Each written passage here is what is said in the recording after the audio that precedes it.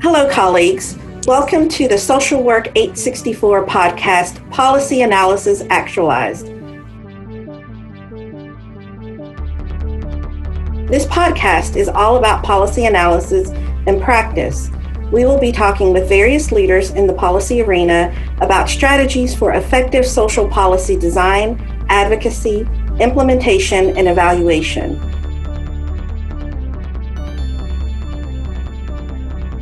With us today is Dr. Brad Forenza. Welcome, Dr. Forenza, and thank you for being with us today. Thank you for inviting me to join you, Dr. Escobar-Ratliff, and hello to the University of Kentucky and your wonderful students. Thank you. So, Dr. Forenza, let me give you a little context for our discussion. This class is Advanced Policy for Social Work Practice and is one of the foundational courses of our Doctor of Social Work program. Our goal for this class is for DSW students to explore the cyclical relationship between social problems, practice, and public policies through a deeper examination of the various approaches to policy analysis and the interdisciplinary efforts of the process at all levels, federal, state, and local.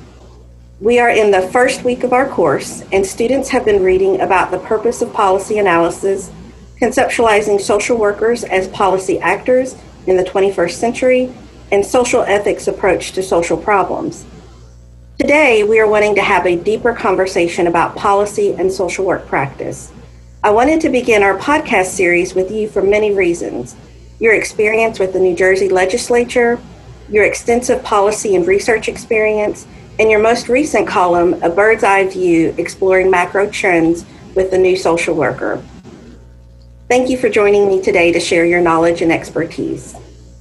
Let's start with introductions. Would you please share with our students who you are, a bit about your career path, and your perspective on the importance of policy in social work practice?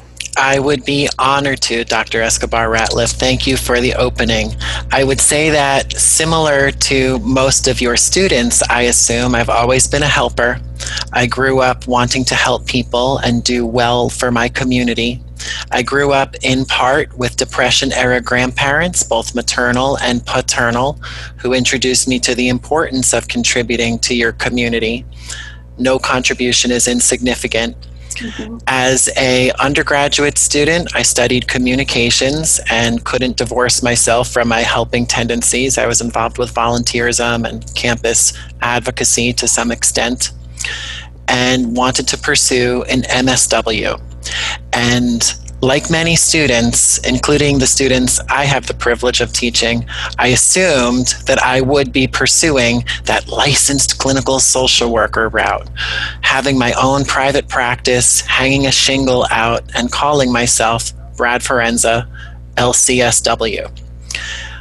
I had a placement my first year in the field that bridged the worlds of micro and meso practice, not quite macro, but I had some programming responsibility, some group facilitation, and things were happening in the world that were leading me to believe that maybe I wanted to be more involved in that meso world as opposed to the micro world. So that summer, I applied for internships that were more macro-oriented, broader than a clinical setting. I was privileged to get one in a congressional office, and subsequent to that, my second year field placement was a more meso to macro one, still dealing with the same population, young people who happen to be in a foster care placement. After pursuing my MSW, it was a natural progression to work in policy. So how does one work in policy? Well, so much of politics is derived based on where you live.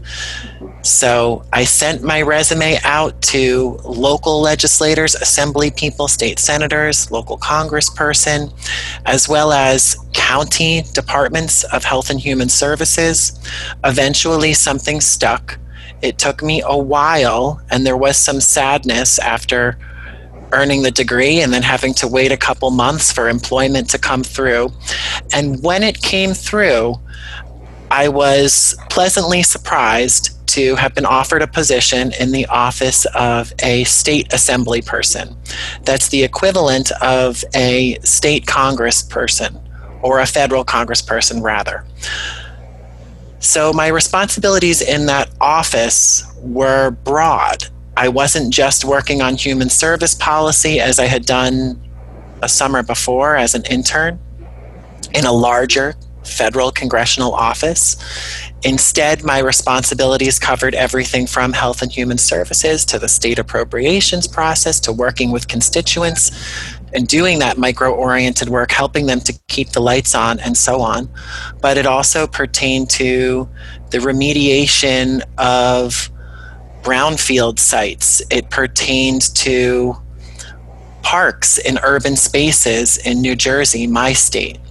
So I was very pleased to have broad exposure to the policy arena, and that ultimately springboarded my academic trajectory, which is more macro-oriented. That's great. Those are wonderful experiences, and that is just such a unique way to seek macro level work. I would have never thought to email my resume or to all those different bodies in attempts to find a position. Were you coached to do something like that, or is that just not something I would have thought of? And it's been a while. I won't share how long it's been, but I think I'm making it sound more simple than it actually was. But I do remember the timeline pretty clearly. I graduated in May. I was offered the job in July and then started shortly thereafter. The distance between May and July felt like years because I wanted to make money, get moving with life, start paying off loans, things of that nature. So in hindsight, I might be just giving you the high points, but I can tell you my experience the summer before, which was rooted in a congressional office, a United States Senator's office. Those offices are bigger. There are not departments, they're not big enough to have departments within a congressional office, but you have teams working on specific issues. In a state representative's office, at least in my state, that's not the case. Those district level offices, the teams that are working out of them are dealing with all different types of policies and constituent issues. There's not enough person power to break yourselves out into teams and say this person deals with judicial issues, this person deals with education, this person deals with public safety, and Brad deals with health and human services. I was the policy person in that office, so I dealt with it all. I didn't realize how much I would be dealing with when I was a newly minted MSW graduate stepping into that role, but I was pretty quickly grateful for it because I liked the diversity of what I was doing. And think about this. Policy touches everything. So I remember one of my first assignments being a public employee pension and benefits reform committee assignment. It sounds very nuanced and deep in the weeds of policy, but when you're talking about public employee pension and benefits, or anyone's pension and benefits, it's not framed as a social welfare issue, but it has direct ramifications for overall well-being. When you consider a tried and trusted social program like old age insurance, one component of the broader Social Security Act, and the ways in which seniors are least likely to live in poverty when compared to other age demographics, age groups, it's all attributed to OAI and the guaranteed income that 98% of Americans get from that program. When you're talking about a public employee pension and benefits reform committee, the reform word is in there because reforming public employee pension and benefits is assumed to be in the best interest of taxpayers, and that's coupled with the harm or benefit, depending on what your perspective is, done to public employees and their overall well-being. Absolutely. So I learned over time that issues like that, even though they're not framed as social work issues, human service issues, they often relate. Social policy cuts itself in a lot of directions. If you're talking about brownfield development or the remediation of lead-based paint from public housing, they're wonky, they're geeky. Your students who are wired like me probably like processing through the social justice aspects of those issues. But at the same time, they're not as enticing or glamorous as clinical work or a very obvious social policy like old age insurance. Yeah, absolutely. And you're talking with you about this experience and in the public employee pension benefits and the connectivity to overall well-being, overall social welfare, really kind of leads into my next question. In this early module, our students are really looking at exploring value neutrality, value relevance, critical thinking, and professional impartiality. Caputo, who's our primary author, he talks about social workers in the policy arena and the straddling and trying to find common ground between a more positivist, very absolute, finite picture of what's happening to a postmodern where we're thinking about more ramifications of different marginalized groups and different realities that people experience. So can you share with us how you have navigated or continue to navigate these issues in your work with policy? Sure. I'll begin by saying that I am a post-positivist person. I do believe that there are many realities. I also tell my students that data don't lie. So when we're given statistics, concrete data to make inferences from, we assume that that data is based in fact.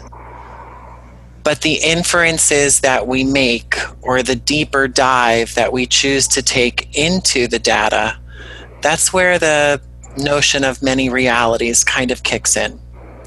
So we're in a very unprecedented moment in history. I did a special topics unit with my students at the beginning of the semester pertaining to the killing of unarmed Black Americans by police officers. It's been said that Caucasian people, white people, have been killed at the hands of police officers more substantially than Black Americans. And when one pulls that data, when one takes a look at that data in raw numbers, that's true. And then when one dives deeper, when one slices up those statistics by demographic group, we can see that proportionally, Black Americans, Hispanic Americans are killed with much greater frequency within group. So there are many different ways to look at the data, and it behooves all of us to take that deeper dive. Come to whatever conclusion you want, make whatever inference you want, but do yourself the favor and the courtesy of taking the deeper dive. Absolutely, absolutely.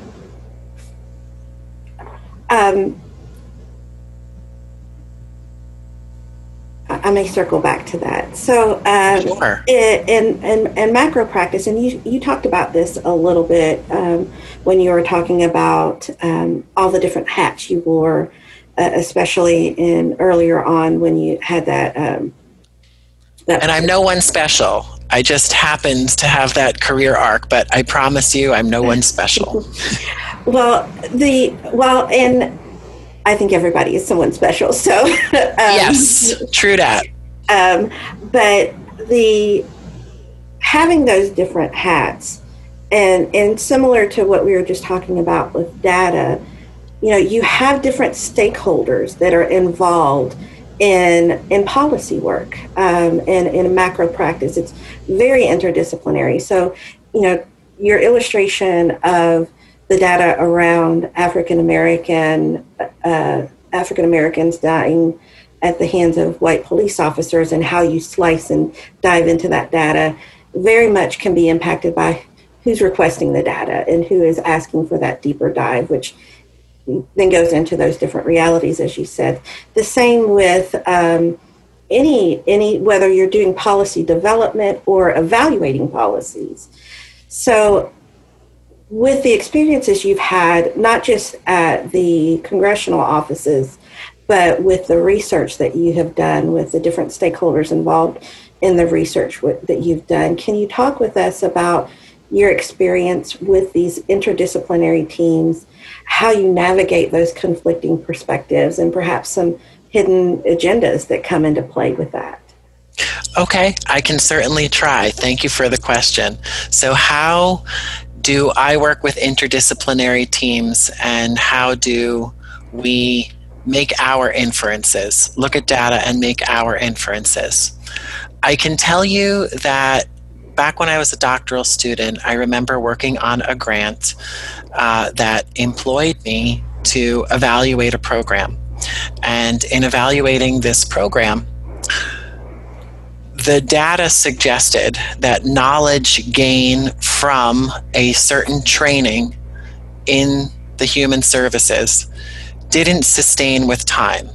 So while professionals, human service professionals, demonstrated knowledge gain immediately after the training, the benefits of that training didn't sustain for too long after they encountered training. So, okay, how do you communicate this? And I wish I could say the total picture was communicated. It wasn't communicated in its entirety. The knowledge gain, of course, was communicated because that's what the training program wanted to show about themselves, that they were worth their salt and their utility. And I tend to think, by the way, for what it's worth, that they were worth their salt and utility. They were providing a training that no one else was. The catch, again, is that the benefits didn't sustain. Mm-hmm. So that conversation, that write-up, that evaluation wound up being about the need for subsequent training. Mm-hmm. So that training for this new cadre of human service professionals rooted in one area of social work practice, it wasn't locked into time. It wasn't just cross-sectional, here you are, here's a half-day training, good luck to you. Mm-hmm. In fact, we were able to spin our results in a way that was beneficial for social work, human service professionals, and the clients that they serve in making an argument for sustained training through time, mm-hmm. not just when someone was entering this specific realm of practice. Mm-hmm. That's really, so it's helping to frame perhaps the the stakeholder's not initial purpose, but frame it in how it benefits them. Yeah, I think you said just a moment ago, Dr. Escobar-Ratliff, that how we frame things is very important. You said that in a more nuanced way, but it's true. So it would be just as easy if someone wasn't human service minded or didn't believe in the utility of what these people were trying to do.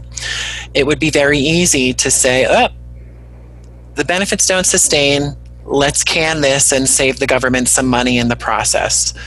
But my framing, the team that I was working with, is just wired to value those services and supports. The same is true for a project Head Start, let's say. Depends what administration is evaluating Head Start. You tend to get maybe not different data, but different ways of interpreting the data. Mm-hmm. So we see with Head Start that the data suggests it's a very useful early education, early intervention program. Certainly it provides a huge social good in the form of the necessary support of childcare. However, the educational benefits don't sustain beyond third grade, I believe is what the year is. However, you don't want to scrap a whole program if the benefits aren't sustaining, because it still is providing many, many social goods.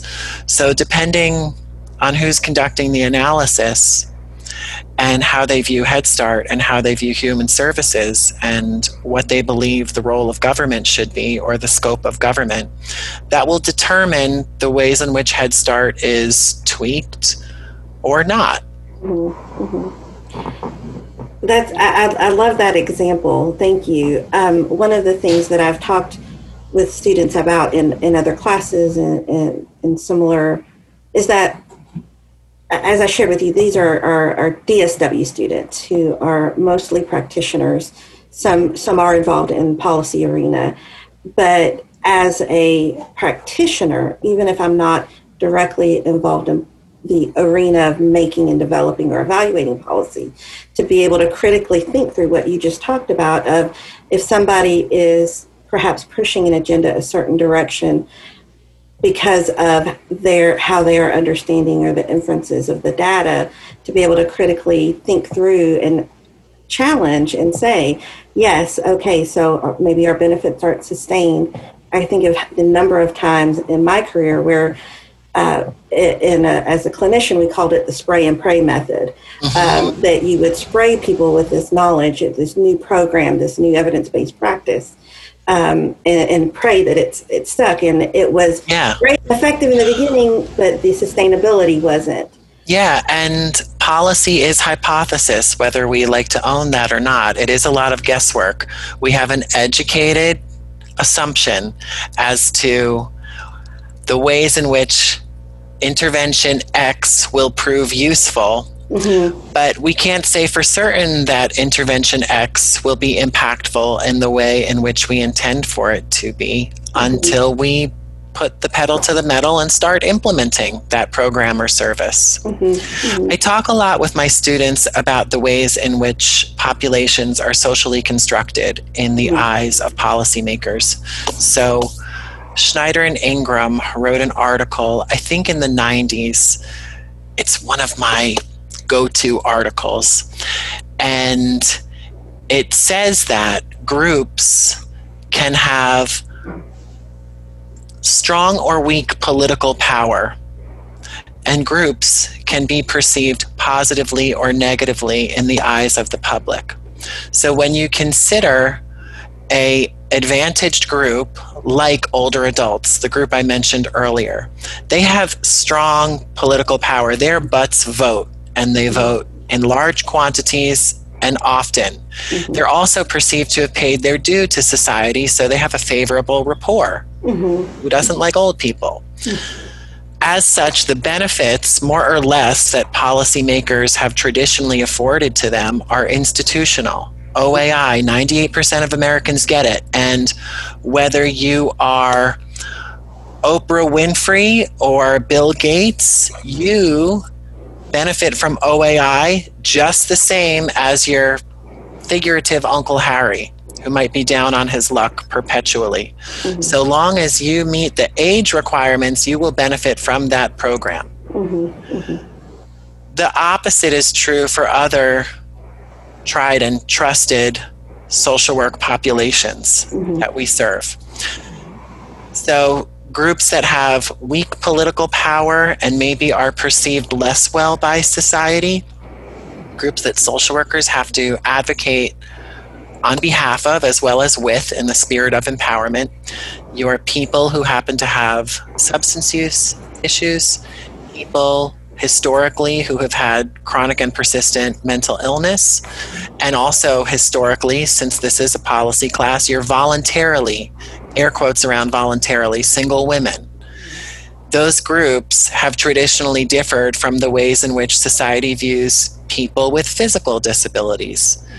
Women who are involuntarily single through being widowed or what have you. Society has afforded different benefits to them because they're viewed more favorably for whatever historical reasons. But going back to that group that has weak political power and a less positive rapport, those are the groups that often have means-tested programs and services that they qualify for. So you have to really demonstrate need, often income eligibility, but maybe rooted in some other circumstance. Society, through its policymakers, through its elected officials, not necessarily your students or social workers in general, but society has historically had less sympathy for those populations that are assumed to be somehow culpable of the circumstances they're dealing with.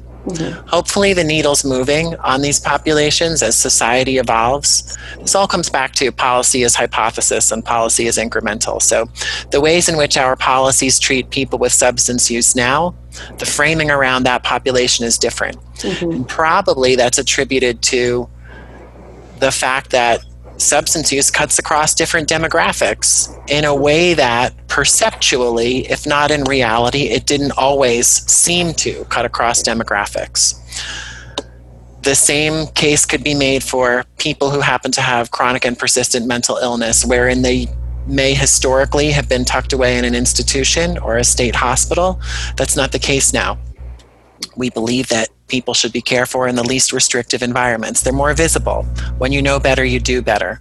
Perceptions of those populations have changed with time.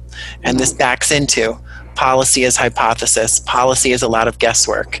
Even if those populations still primarily are afforded means-tested programs that tend to be more stigmatized than a program like OAI, or a veterans benefit. Veterans are also an advantaged group, perceived to have paid their dues to society. Hopefully the trends around those politically weaker and less well-perceived populations are changing, which will also change the ways in which policy treats them. Absolutely. Absolutely. Thank you so much, Dr. Forenza. I really appreciate you taking the time to talk with me today about policy and social work practice. Are there any final thoughts or words of wisdom that you might want to offer, upcoming doctoral students? I surprised you with that one. We're wrapping already. It went so quick. I will say a couple things. Number one, I want to just circle back to that public employee pension and benefits reform, my first official assignment as a newly minted MSW working in a policy arena. I didn't know what I was stepping into, so I understood it theoretically, but as your students will experience or have experienced, we do a lot of theoretical work in academia. When one sets foot into a professional environment, be it policy-oriented or direct practice-oriented, you experience things differently. So those people, those were a lot of upset public employees, and in a policy role, they were there with pitchforks, metaphorical pitchforks, but you get what I mean, and understandably so. I didn't anticipate that, and in policy, there are no winners and losers, just trade-offs, and I was not an elected official, so that was my professional assignment. I had nothing to do with voting on those issues or what the outcomes looked like, but I certainly didn't know what I was stepping foot into, but learned with time, like a lot of professional practice, whether it's macro, micro, or otherwise. The other thing I'll say is that while I was concrete in my desire to apply for those policy professions after obtaining the MSW, I will say that policy practice encompasses micro practice. If you're an LCSW, which I wanted to be at one point, and the allure of the degree is that all roads can lead to licensure if we pursue the supervision and all that stuff. While I did not pursue that avenue, the private practitioner still has to be in tune with what Medicaid is going to pay them. Mm-hmm. The program manager still needs to be in tune with how to communicate the agency's mission out to the community and make the community aware of what programs and services they're offering. The coalition member needs to be mindful of the other human service organizations who are part of the figurative coalition, whether it's addressing substance use or some other issue, to see where their agency might have gaps and where they might benefit from partnering with other like-minded human service agencies. The problem in so much of life, this is my personal editorial, is that we sometimes lose sight of the bigger picture, the humanity within us, but also the profession's desire to alleviate or address issues of well-being for the clients that we serve. If we're territorial as agency stakeholders, agency employees, and we don't want to collaborate with those other agencies, or we don't want to apply for a grant to potentially implement a new program or service, that's not the most beneficial for our clients. So whether one is a micro practitioner, a macro practitioner, or something in between, it behooves all of us to keep the best interests of clients in mind. And policy touches all of it. Absolutely. The students who have had me for other classes hear me beat the drum of an integrative practice lens constantly. And with the shiftings that we have experienced of how clinical work is reimbursed, like you're talking about with Medicaid and Medicare, and even if you look at COVID, when COVID hit and not able to provide services, telehealth for Medicare clients, and that the advocacy that went behind that and getting that changed, because initially you couldn't. And we finally got it approved with much advocacy, and exceptions were made and exemptions were quickly put into place to fill that gap. But that's exactly what you're talking about, that we have the pulse and a responsibility as clinicians or case managers or program directors to see those gaps and advocate for them. The figurative you, the clinical social worker's bottom line is affected by those policies, not just in times of pandemic, but in regular life too. In New Jersey, there was a similar advocacy initiative among social workers and clinical psychologists and other helping professionals to get payments for telehealth, parity in telehealth. And I think that the way the rules look now is that there's no copay for telehealth in New Jersey. Nevertheless, that's the clinician's bottom line. And think about the increased access that something like telehealth can facilitate. That's a great collaborative effort of those of us who are macro-minded and micro-oriented to just increase access for all of our consumers. Potentially, some haven't sought services before due to machismo or whatever cultural barrier or physical barrier might exist between the consumer and the agency. Congratulations to you, Professor, and others like you for taking up this charge. Thank you. Thank you very much. And again, I really appreciate this conversation. I know that it's going to help our students and they're deepening their understanding of policy analysis. And students who are listening, I want to invite you to follow Dr. Forenza's column in the New Social Worker and his podcast, Dr. Brad's super awesome social polycast, which you can find it on Spotify, Google, and Apple. So Dr. Forenza, thank you again for your time today. Very much appreciated. Thank you again for inviting me here. It's an honor and a privilege. This podcast is brought to you by the University of Kentucky College of Social Work. Fully online or face-to-face, leading social work education for over 80 years. Find out more about the UK College of Social Work online at socialwork.uky.edu.